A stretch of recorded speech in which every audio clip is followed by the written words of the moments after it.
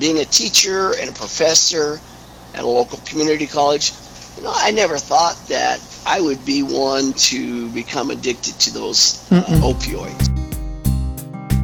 You are not alone, I'll support you through. You don't have to run, you can always overcome everything that you've been through.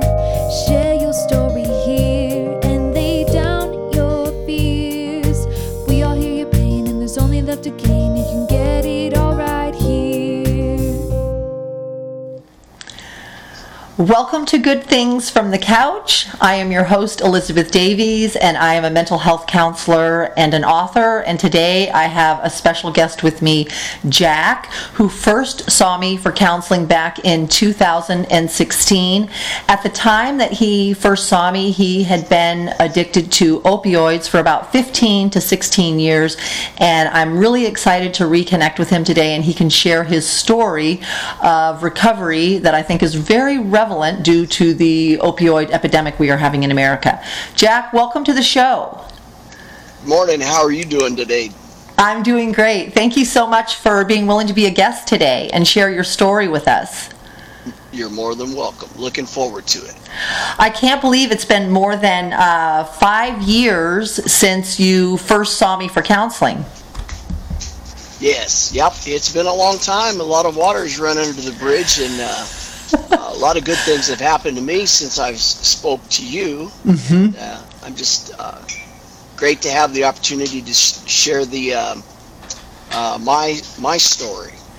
Yeah, that's exciting. I know when I first saw you, you had told me you were worried because you had been addicted to opioids for about 15 to 16 years at the time.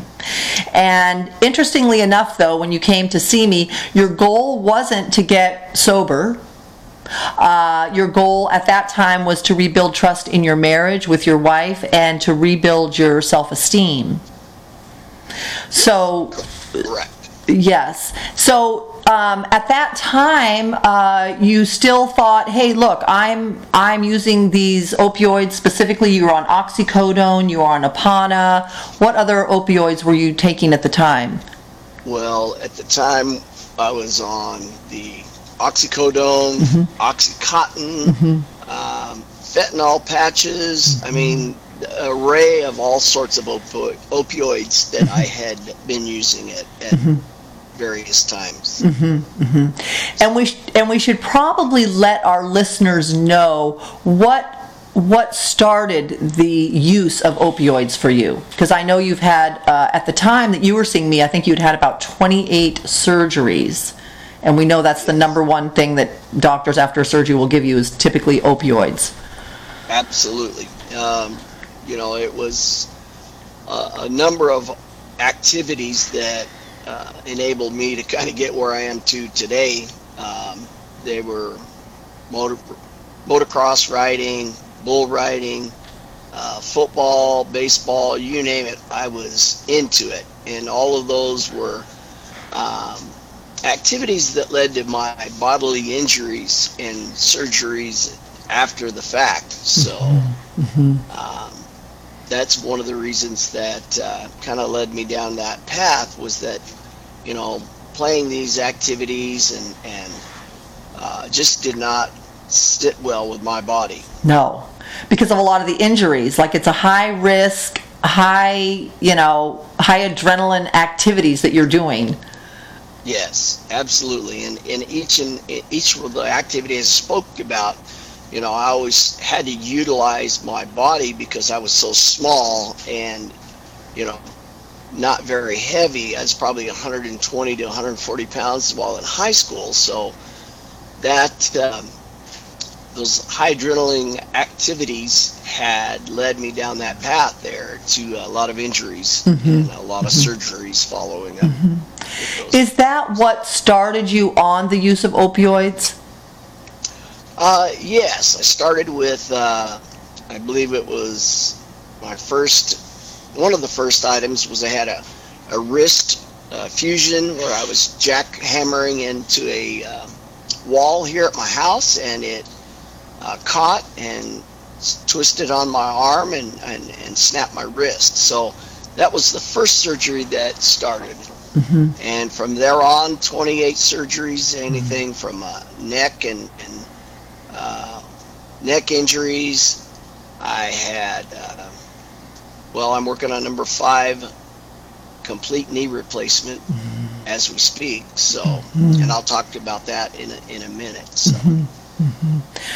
But do you think that if you hadn't had any of the surgeries or the pain from the surgeries, you would have started on opioids? No, I really don't think that I would have, because, you know, I grew up in the 70s and I smoked a little bit of the, you know, marijuana and but again, as I, you know, grew up and became a teacher, those are things that, you know, I had to let go of, you know, growing up. So I had to, you know, I was in an environment where I had to be a role model. So I don't think you know, had I not had all those injuries, I probably would not have ever got involved with the opioids. Which is good, I think, for our listeners to know, Jack, because back, you know, in the 90s, when the pharmaceutical companies were telling the medical professionals that, hey, opioids aren't addictive, lie. Then the medical professionals somehow believed all of that, and they were prescribing them in mass doses, which is a huge cause of the opioid epidemic we have in America today, with over 10 million people abusing and misusing opioids in our country today, and over 9.5 million of those people that are abusing and misusing opioids in our country today are from prescriptions from doctors. Yes, absolutely. And, you know, mine started off with, you know, first surgery, they gave me a prescription for, you know, 30 oxycodones, and then I just began to get that. There was not really an effort to bring me off of those opioids at the time. I mean, it was just, here's your prescription, tell me about it, blah blah blah, and you know, they were on to the next patient. So, and you know, being a teacher and a professor at a local community college, you know, I never thought that I would be one to become addicted to those opioids. But, you know, every time I had a surgery, I got another prescription. And then after the surgery was done, it was more prescriptions. So, it was very, very hard for me to realize that I did have a problem. Right. Because how many people really think, like, you go to the doctor says, okay, take this medication after your surgery. You don't think like the doctor would be maliciously in any way, and they weren't, you know, prescribing you medication that's so addictive. I mean, addictive within the first 30 days. And then, like you said, they don't say, okay, titrate off. I mean, how easy was it after you used the first 30 opioids from one surgery to go back and get 30 more and 30 more and 30 more and just get it refilled? How many refills were you allowed? Oh, I mean, back when I was, you know, 16, let me see, you know, 20, 25 years ago, it was just, you know, time after time you got a new prescription, and you just went from one prescription to the next. They called, you know, I had what they called chronic pain, and I really did have chronic pain. And you know, in my mind, I was justifying the use of opioids because I didn't want to be without them, because I was very afraid of not being able to be, you know, have my opioids there. So because of the pain when you go off of them, right? It's fear of being in pain. A lot of times that's kind of what it turns into. And then your body, your brain is addicted to them. You're physically addicted to them. The withdrawal from opioids is super uncomfortable. Yes. I mean, most times they'll tell you to get medical detox. Now, I know today in 2021 that is not the case. Today, with the new laws, because of the opioid epidemic, today they are saying, no, you can't have, you know, unlimited refills on your prescription. So today, now that you had the most recent surgery, what is it like today in 2021? Did the doctor say, okay, no more refills after 30 days? What is it like today? You know, in today's society, you know, with the opioid abuse, our doctors, at least my pain doctors, I've changed to a new pain doctor. He is, again, building a relationship with me to find out where I have been and, you know, where we're going after the fact. So it's really highly regulated. You cannot get anything more than a 30-day fix or 30-day prescription. And with that in mind, I've been having a lot of face-to-face over my phone with my doctors, and they have spoke to me about, okay, where are we going now? Instead of you know, just giving me a prescription, they talk to me about, all right, let's utilize some other activities, and I think we'll talk a little bit about those, but non-opioid treatments, yes? Yes. Non-opioid items that will help me, you know, using ice, essential oils, you know, those types of items there. Were there times over the years, in the 15 to 16 years you were using opioids, that you weren't in pain, but you just continued to use them now because of the dependency on them? Absolutely. Yes, that's exactly what happened. I got in the mindset that I had to have those if I was going to work, and you know, in my mind I felt that I was not dependent, but in reality I was very dependent upon opioid use. Yeah, and that's the thing, we don't know we're dependent, right? Especially if we're getting the prescription from a doctor. And that's another thing I want to say. Okay, so on the times that you weren't in pain, and yet you were still, where were you still able to get a prescription? Absolutely. I mean, you just go in there, they ask you, okay, on a scale of 1 to 10, what's your pain level? Well, for me, I would say, well, I'm up there, you know, 7, 8, 9, you know, and I can remember my wife looking at me and saying, you know, she'd kind of look at me like, you really don't think that you have a 8 or 9 pain level. Right. So, you know, that's some of the things that begin to happen in my relationship with my wife. As a patient, I get that mindset that, hey, it's coming from a doctor, it's got to be okay. Right. And your doctor, did you ever, like when you started counseling with me, and I certainly brought it to your attention when I did an assessment on what medication you're on, and I certainly many times, you probably remember this, talked about a medical detox and talked about, and your wife would come in with me, and we'll talk a little bit about your wife and her role in this too, because I think a lot of people that are addicted to pain meds, you know, are in a relationship too, and their partner is witnessing this. But I remember many times talking to you about detox, and even your wife being concerned, like you're saying. And at one time she had told me that I'm locking up his, you know, oxycodone and his prescription pills in a safe where he can't get to them, and I'm monitoring him. Yes. And just doling them out as prescribed. Otherwise, you would have a tendency, like you said, to misuse them. Oh, yeah. Yep. When you have a person, your spouse or your partner, you know, where they have to begin locking stuff up, and you know, it's a problem there. Yeah. So, but in my mind, I didn't feel that way. Right. You know? Today, are you sober today?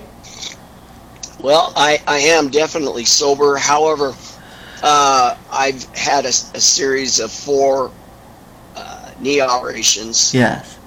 Just in the past month and a half, and I am going to continue to have those until I get free from the staph infection that I have. Yeah. And so what I'm doing with that is that, you know, my pain management doctor has learned about my history through my wife and myself, and we've been trying to be upfront with everything. And, you know, we had started with a 30 milligram oxycodone and worked my way down all the way into the 15s. So my pain management doctor is very aware of my history and has agreed to work with us on, you know, lowering down the amount of opioid use that I'm currently using. So it's really been a good, for me, I have that better mindset of where I am now and where we want to go. And I think I've done a pretty good job. I really do. I know my wife is a lot happier. I'm happier. Good. You know, I'm not having to worry about lying and cheating and doing those types of things that would enable me to get more pain medication. Yes. So, Yes. so about a year after I started seeing you, I went into detox. Okay. And what was the catalyst for that? What was the catalyst for detox? Well, it was my family. It was kind of an intervention type situation. And, you know, I knew it was time for me to, you know, get clean and get on the right side of where I needed to be. Otherwise, I was going to lose my family. Both of my boys came, my wife came, showed up at a place of work where we were spraying at the time.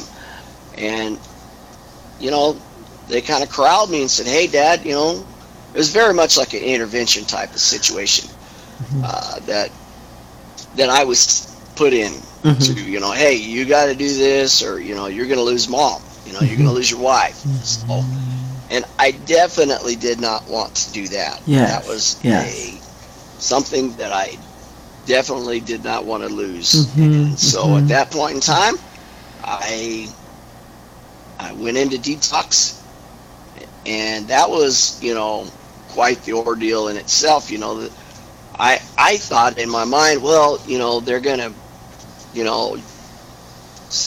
slowly bring my dependence down. Well, in this situation, that's not what they did. They just got rid of all the opioids and began me on a path of getting off of them, getting off of the addiction. So what did they do for the withdrawal part? Did they give you any medication for the withdrawal? Yeah, they did. They started me with, what's the name? Zubzol is one of the medicines that they used. And it had a small amount of opioid that, you know, would come out and kind of begin to, you know, they have ranges too, like a 5 grams, and you put it under your tongue, and so go from there, from 5 all the way down to, I was on the 1.25, the lowest level that you can get, or 0.125. So I really had titrated myself down to a good level where I could go in. And I was still on the Zubzol right up until my first surgery. So from detox to your first surgery, how much time had gone by? So you were totally sober off all opioids from the detox, then your first surgery was how long after that? About 4 years after that. Wow. So for 4 years, no opioids. Correct. Absolutely. What about the medical marijuana? And the reason that I bring that up is because, now this is back, you know, in 2016 when you and I were working together, when you were in counseling with me. But you had mentioned at the time, now you were still using the opioids, but you had said, hey, you had added medical marijuana to it. Medical marijuana gummies, I believe, at the time, to sleep, if I remember correctly. Yeah.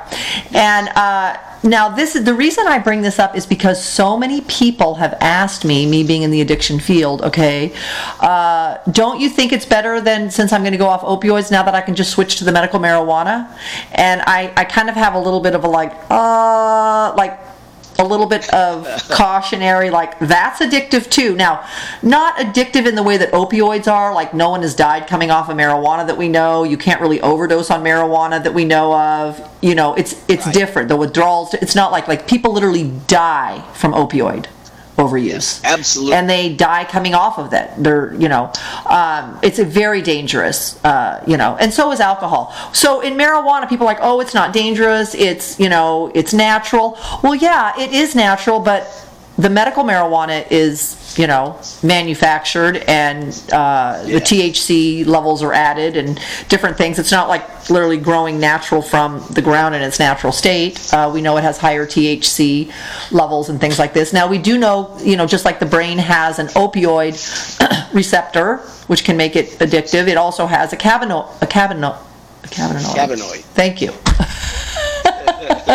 Receptor, and it also can be addictive. Not as effective on pain either, I would say, from someone who's used opioids. Is that correct? Would you say that? That is correct. Yeah. That is correct. But I want you to tell the listeners, because you had used both, what is your advice today when someone is saying, oh, you're right, maybe I am overusing opioids and this is kind of dangerous, maybe I should switch to medical marijuana. What would your advice be today, since you had... Again, my advice on that is that it will get you addicted. In other words, pulling you in. And again, I think with everything, we have to understand our bodies, and this whole concept of that, a little bit is probably what you need to go through. Yes. Well, then your mind says, well, if a little bit's good, a lot would be better. So, yes. It's hard to be opioid free, and again, and still have that addiction in your mind, saying, hey, maybe this will take care of this. I need a little more. So, I've had to be very, very conscious of, how much I'm taking and the reason for them I'm taking them. So you went through detox, you were sober for 4 years, then you have another surgery, and the doctors still don't know what else to give you besides opioids, even though you've let them know that you've had a history of dependency on opioids. But what other medication are they to give you today? Like, what medication are doctors supposed to give someone after surgery? That's a great question. And again, each person is going to be different because of their history, maybe family addiction. What are the things that are going on in your life? For me, I had a very supportive spouse, and she went with me to all my doctor's appointments. We began to develop here's a plan of action that we can utilize a small amount of opioids and utilize other things like Lyrica, gabapentin, those types of things. Naproxen. That are that are not as addictive in nature, but will help you. Were you afraid? I know this has happened to other people when I was in recovery groups in the past, and they had been free of opioids for years, and then a surgery was coming up, and they were very afraid that they would get addicted again. Did you have that fear? Absolutely. Yeah. I think you cannot have. I mean, you're cheating yourself if you're saying that there is no fear about getting back on the opioids. Right. So, and again, each and every person is different. Yeah. For me, I have a pretty good thought process and objectives to get me off of the opioids, because now that I have a little cleaner mind, yes, and a very, very supportive spouse, yes, that also has had that, the worry about me getting back on the opioids. Yeah. So. Worried about the dependency. Now, I know when your wife first came in, I used to refer to her sometimes as your accountability partner. Yes. Which can make it really tough in a marriage, right? Because as a spouse, we're really supposed to be like a friend and a lover, not necessarily the sponsor.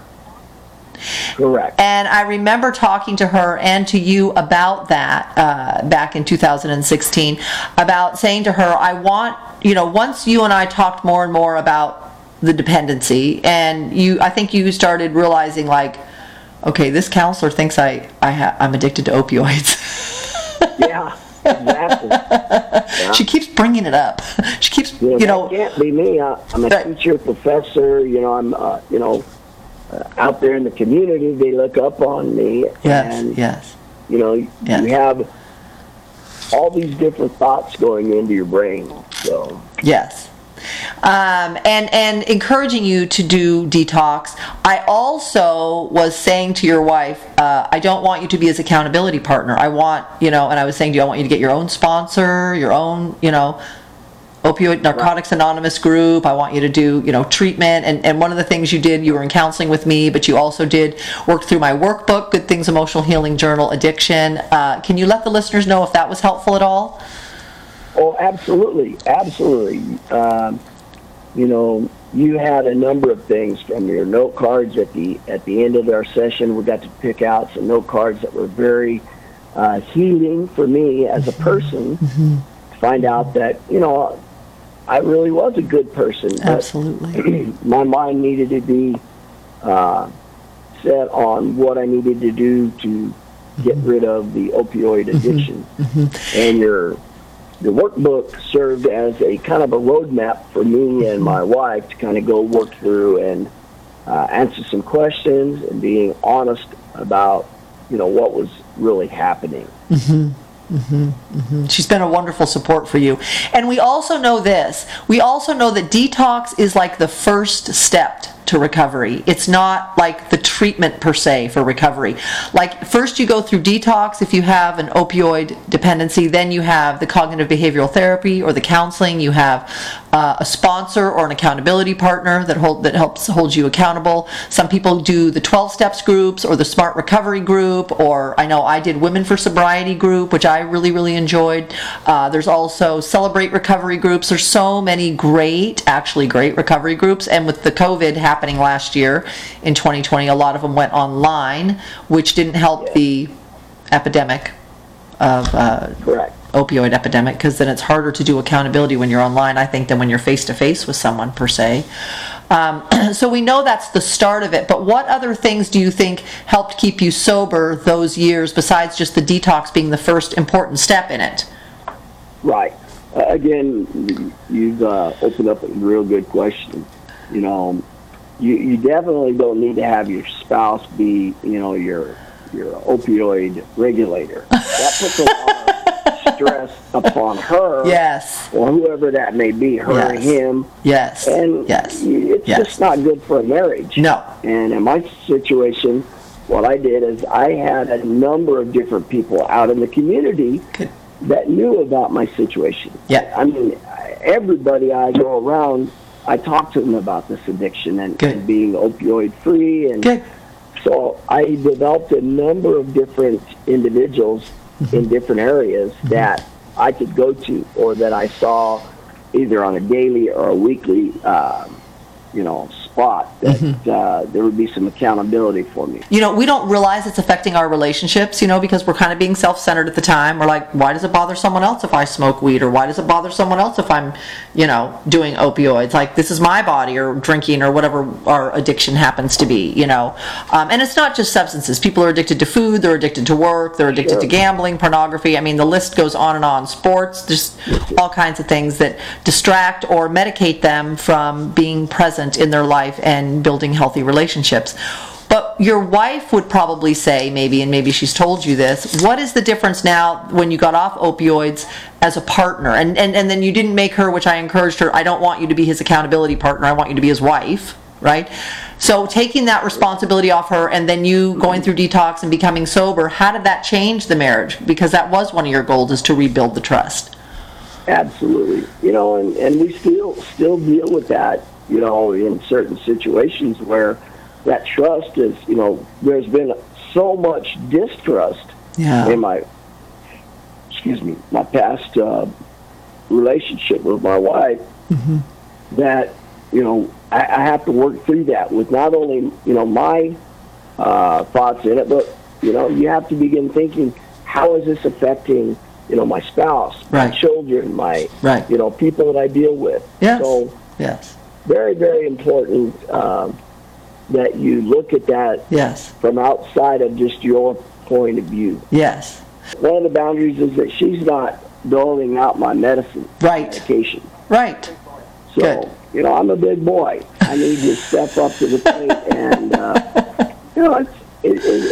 it's true. Part of that relationship that you have as a husband or whatever whatever situation you're in, your partner, whatever. It's something that really needs to be managed, and I need to, step up and begin being that person that I should be. Being accountable for our own behavior, right? Some people call it adulting. Right. And how do we realize we have a problem? In most cases, it's that consequence. I've never heard of anyone yet in recovery, and I've talked to hundreds and hundreds of people in recovery, clients and people in recovery groups.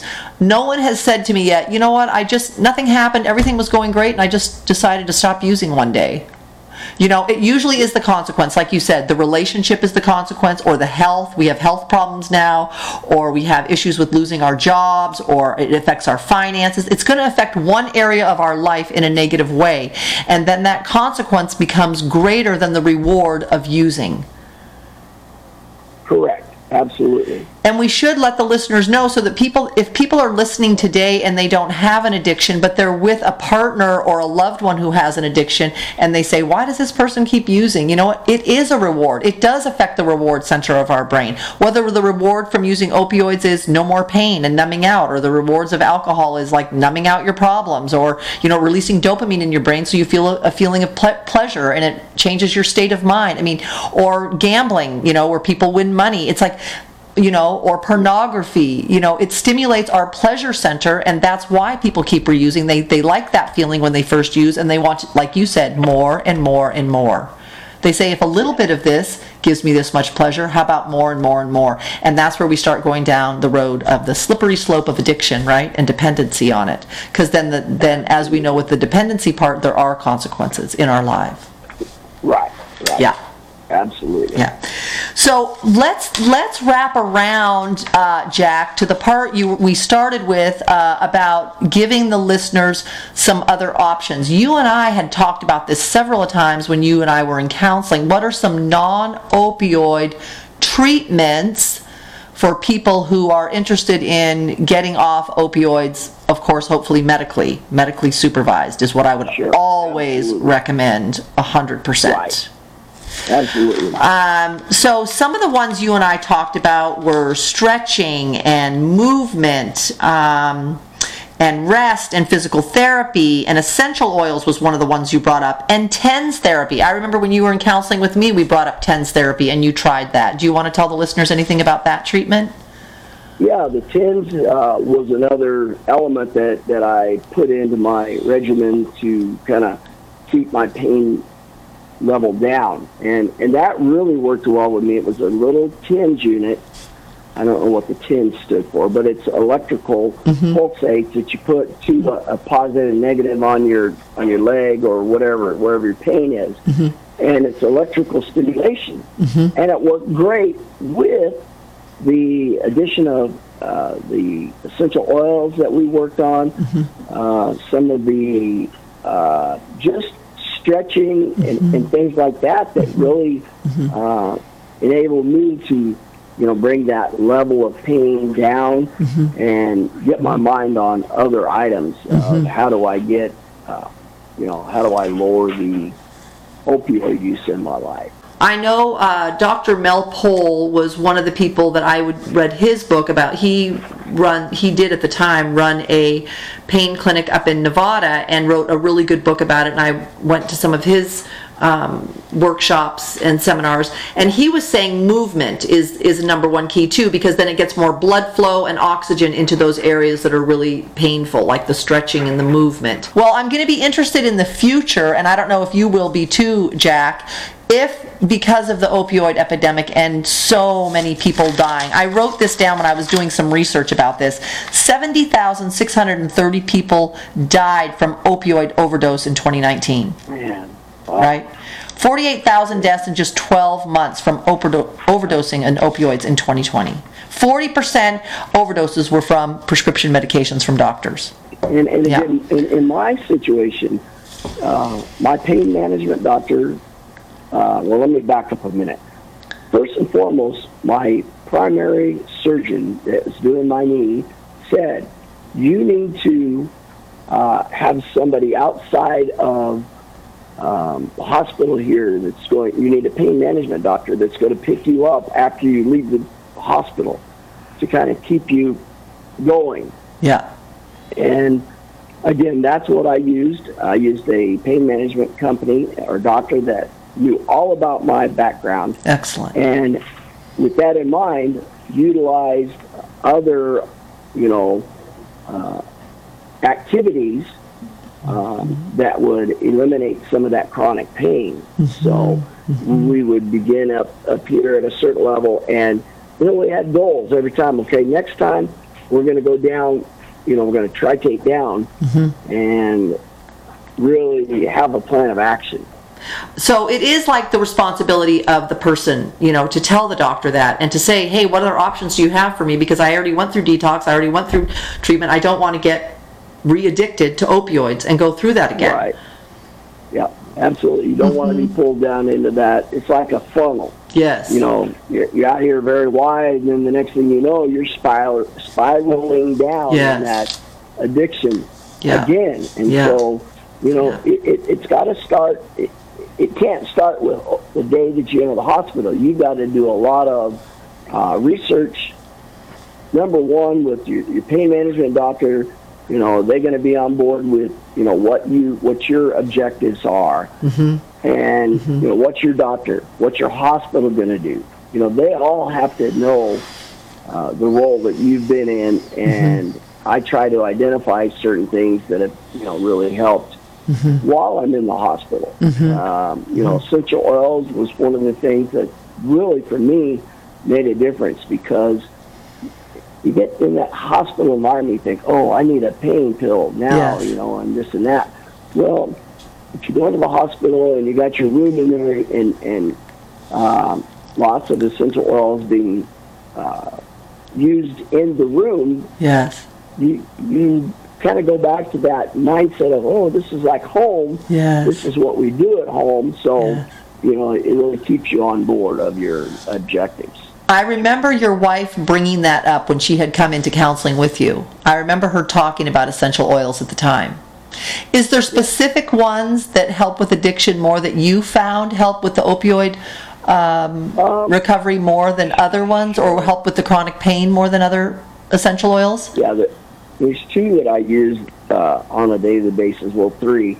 The pain or the peace and calming would be one. Number two is a stress away. And then the third one is the deep relief is one that I use. Some of the doctors that we speak of, all they know is, oh, we're going to give you another pill for this, another pill for that. When you get into a situation where you need a doctor, you really need to kind of do a interview with that doctor. Yes. What are the things that you use to use for pain? Yes. Do you have anything outside the standard prescription? Right. So you really need to do that on your own. Because I think that's a great advice. Like we interview counselors, maybe to find a good counselor, interview doctors and find out if that pain management doctor uses things other than opioids for chronic pain. That's a super good piece of advice. Absolutely. You need to be your own advocate. Yes. Advocate of taking care of your body after the surgery. Yeah. Well, that has just been a delightful conversation, and learning so much, really good information. I really appreciate you being willing to share your story with people and your recovery and where your life is today in such a better space. It gives people a lot of hope that you really can come off of opioids. You really can be free from opioid dependency and addiction and continue to have a good marriage and a good relationship with your family. Well, thank you so much, and thank you to the listeners as well, and may good things continue to come your way from the couch. You are not alone, I'll support you through. You don't have to run, you can always overcome everything that you've been through. Share your story here and lay down left to gain. You can get